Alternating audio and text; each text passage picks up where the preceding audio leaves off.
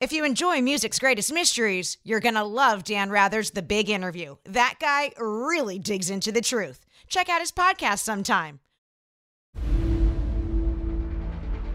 Sometimes crazy tales are just that. Sheer craziness without authenticity. But what happens when the bizarre is overcome by shreds of truth? On this episode of Music's Greatest Mysteries, we explore the legend of backmasking and its connection to the occult. People were telling us, do not listen to Styx because they're evil, they're devil worshippers. Then, Elvis was the king, but was he also an undercover secret agent? And finally, is Aerosmith the luckiest band in the world? For as long as there's been music, Satan himself has been a fan. From the controversial Devil's Note of the Middle Ages to Robert Johnson's Crossroads, the devil has been dancing for decades. In the modern era, the music of Dylan, the Stones, and the Beatles was supposedly afflicted by hidden messages. These took the form of backmasking, the term applied to the simple act of playing lyrics in reverse.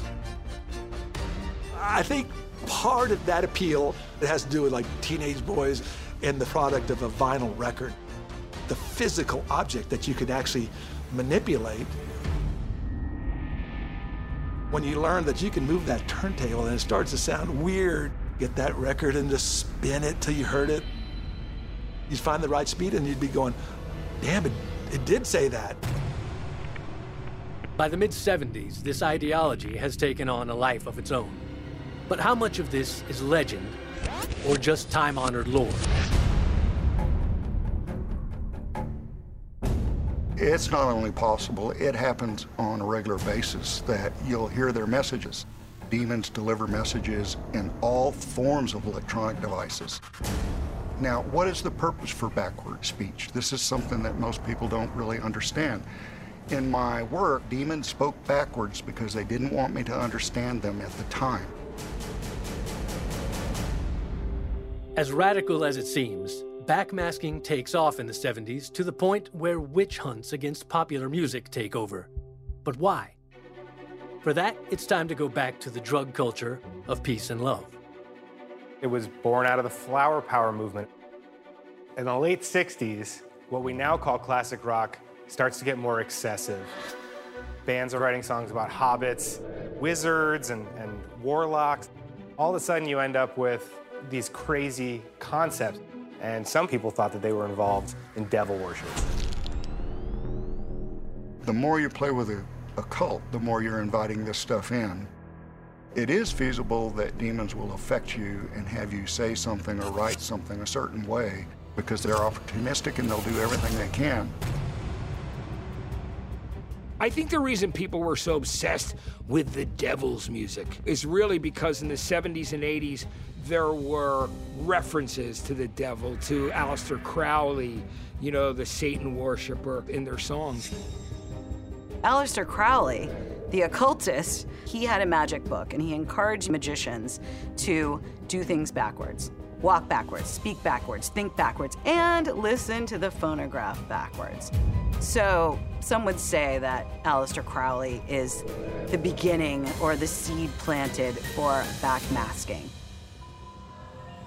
Not only do lyrics get darker, but musicians start using experimental techniques in the studio to enhance the experience. Unwittingly, the controversy over backmasking originates with the biggest band in the universe. The Beatles used backward masking a lot. They used it in many, many songs. Rain was the first song, and then Revolution number 9, never guessing that it would help start the rumor that Paul was dead. At the end of the White Album track, I'm So Tired, John Lennon's mumbling played in reverse reveals a startling message. If you play it backwards, you hear someone saying Paul is dead forwards.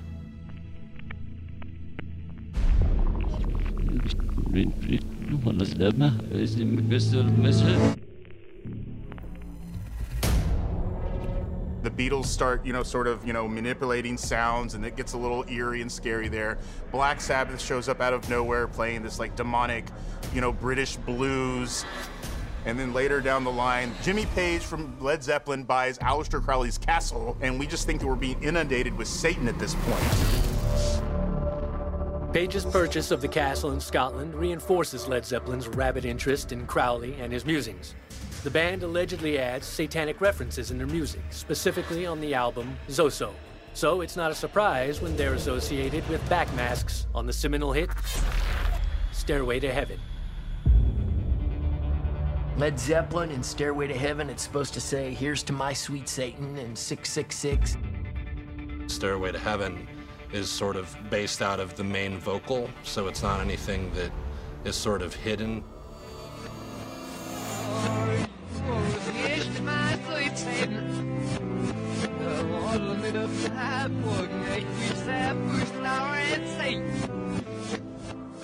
They would have had to have figured out what things would sound like backwards as they were writing the lyric. While Led Zeppelin denies accusations that they're intentionally adding backward messages, the phenomenon draws the attention of religious leaders, and no artist is off limits. Religious folks jumped on the whole backmasking bandwagon. Suddenly, we were drawn into it. We were being accused of putting these satanic messages backwards on our records. Coming up on Music's Greatest Mysteries, the unintended fallout of backmasking leads to the indictment of the prog rock band Styx. People were telling us, do not listen to Styx because they're evil, they're devil worshippers. It kind of got out of hand. And later, what's the real story behind Elvis's secret meeting with Nixon? How many people could have gone to the White House and said, I'm going to become an agent?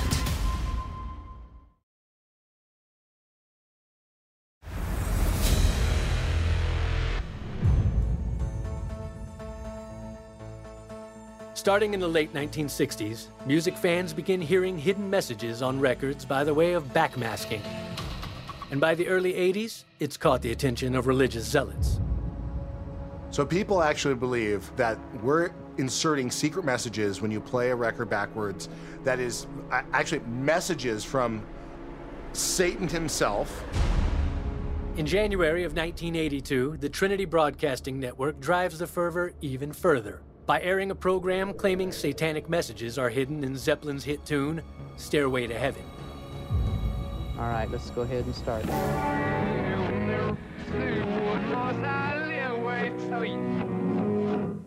Okay. As I live with Satan. How many in the audience heard that? Religious folks were convinced that if their children listened to Stairway to Heaven, that they would somehow subliminally be programmed to, like, do Satan's work. Now, seemingly everyone's music, from Queen to ELO to Styx, is on a path to hell. Styx were successful for years, from their first hit Lady and all of those tracks, Come Sail Away to Babe. They were never considered a controversial group. But suddenly we were drawn into it. I guess it was snowblind, yeah. At first we thought, well, that's ridiculous. But it started going around and it became, you know, kind of national news that Styx was doing this. And you hear what it said, man? It said, "Oh, Satan, move in our voices." Oh, Satan, move.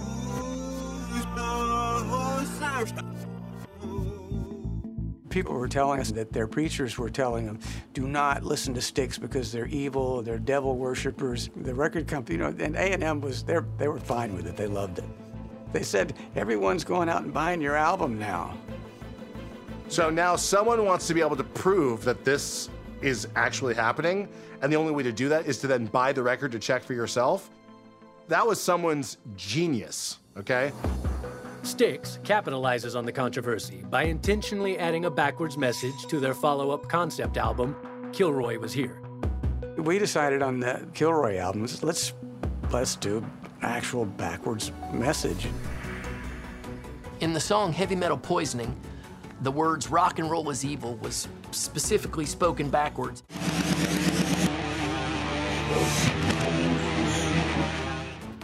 We were just messing with people. We're all good Catholic boys, the rest of the band. I'm from Alabama. I was raised up in the Baptist church. If we wanted to be Satan worshipers, where would we go? Where's the meeting? I don't know where to go.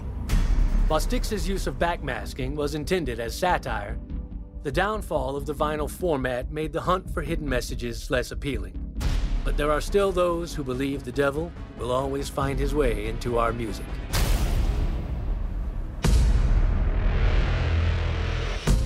Elvis Presley, the one and only, the King.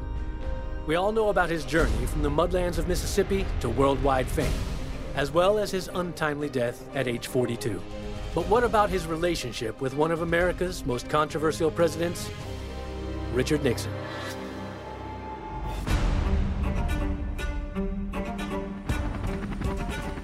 As the 60s burn into the 70s, the Vietnam War rages, the inner cities sizzle, and the hippie drug culture infiltrates pop music.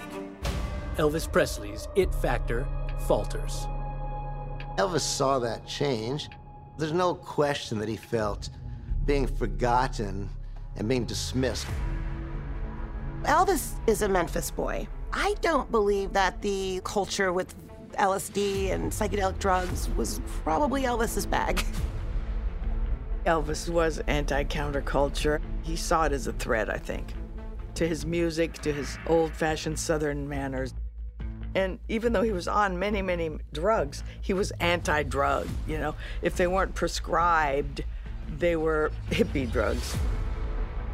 He became kind of fixated on this right-wing politics as represented by Richard Nixon. Nixon was the old guard. He was a very conservative guy. And Elvis, he got this kind of obsession with him.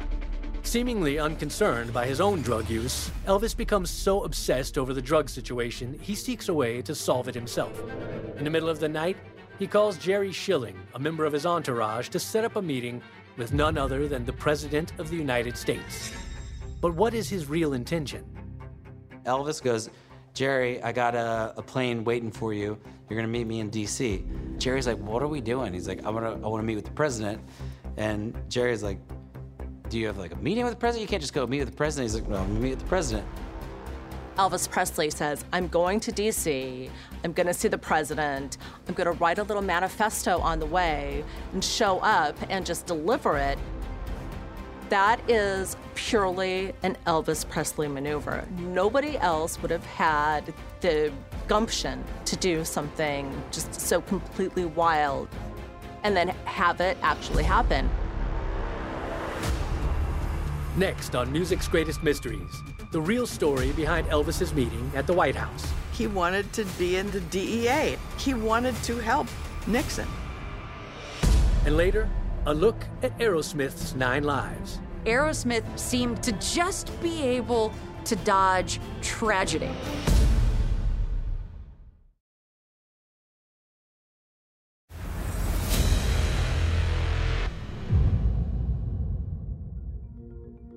In the 70s, as Elvis's celebrity status falls, his prescription drug habit rises.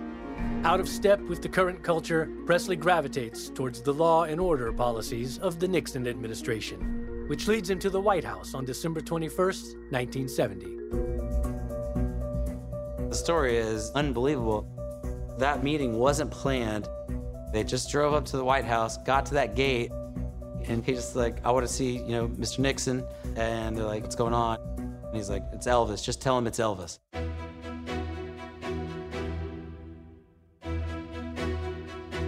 There was Elvis standing in the White House with his velvet suit on and his low-cut shirt and his gold and diamond belt buckle. Richard Nixon looked at him and said, that's quite a getup you got there, boy. And Elvis Presley said, you have your show, Mr. President, and I have mine. Elvis basically crashed his way into the White House and started talking about law and order. He was fairly incoherent because he was pretty stoned. Well, he was doing an enormous amount of drugs, and his behavior got more and more erratic and strange. And then he starts going through President Nixon's desk, just opening up drawers, like, what you got here? I like this pen, putting it in his pocket. I think Nixon recognized that Elvis was not playing with a full deck. But the drug-addled king has a clear agenda, and it has everything to do with other people's drugs. He wanted Richard Nixon to give him this job where he could be a drug czar of sorts and use his celebrity to really infiltrate the hippies. Saying, I want to be your minion, President Nixon. Use me, use my ability to save the youth of America from the ravages of drugs. And it was ironic because Elvis was always high. It wasn't as if this was a sober man doing this. I don't think that he thought the drugs he was taking were illegal drugs. He wasn't snorting coke and he wasn't shooting heroin or anything like that. They were prescription drugs. So he thought he was fine. The doctor gave it to him. Nixon awards Elvis a badge from the Bureau of Narcotics and Dangerous Drugs, and to commemorate the occasion, takes one of the most famous photos in music history. But is this merely another celebrity photo op, or something else? I think he wanted to be in the DEA. I think he wanted to help Nixon. There's no truth whatsoever that I know of that Nixon ever entertained it as anything real. Elvis believed that, he deserved that badge and he could live above and beyond the law. So he can carry guns anywhere he wants, takes drugs anywhere he wants. How many people could have gone to the White House and said, I'm going to go to the President of the United States and I'm going to become an agent? And they created a position for him to be an agent at large, to give him this badge. So Elvis Presley would have been a perfect spy because he's Elvis Presley. He could have gotten away with anything. In 1974, Nixon resigns in the wake of the Watergate scandal. 3 years later, Elvis shockingly dies of a drug-induced heart attack, forever sealing the mystery of what really happened in that 1970 meeting.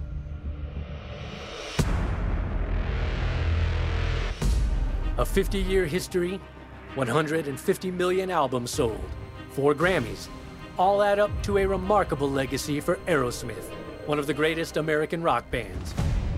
But how close does all of it come to a crashing halt? Aerosmith has an album called 9 Lives, and never has there been a more appropriate name for an album to be paired up with a band.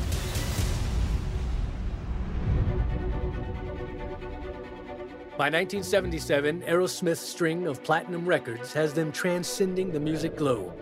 But while on tour, a terrible twist of fate saves them from certain tragedy.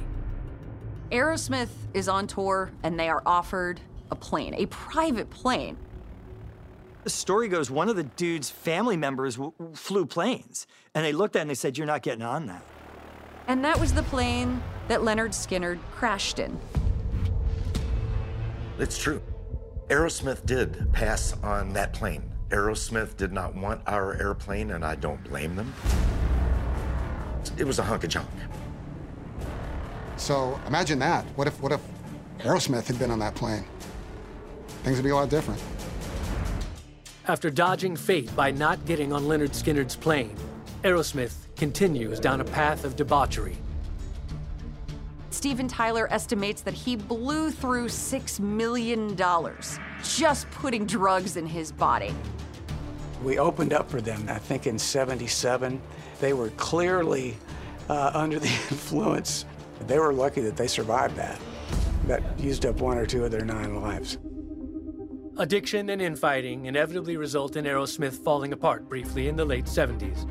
And their relevancy is at an all-time low when producer Rick Rubin proposes an outrageous idea, that Aerosmith team with rap group Run DMC.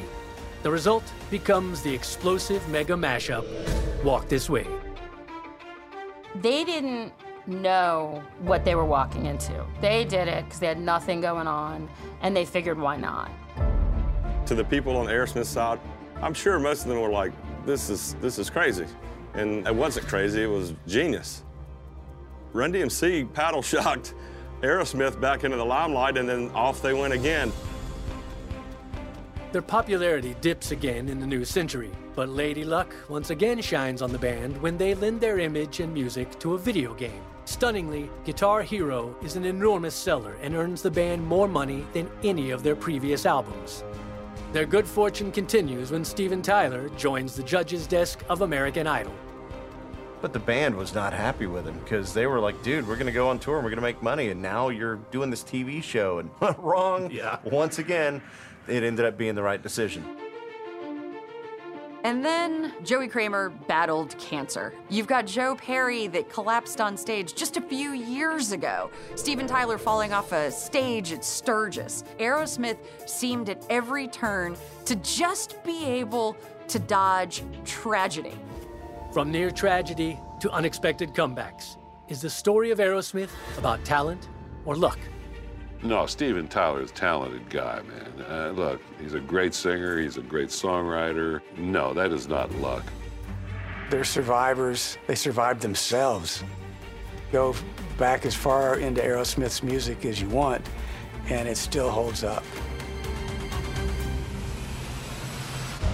The extremes of Aerosmith's good and bad fortunes, which take them from rock to rap. The excesses of Elvis's desires, which take him to the Oval Office. And finally, the influences of Satan himself, who takes all of our music straight to hell. They're all part of music's greatest mysteries.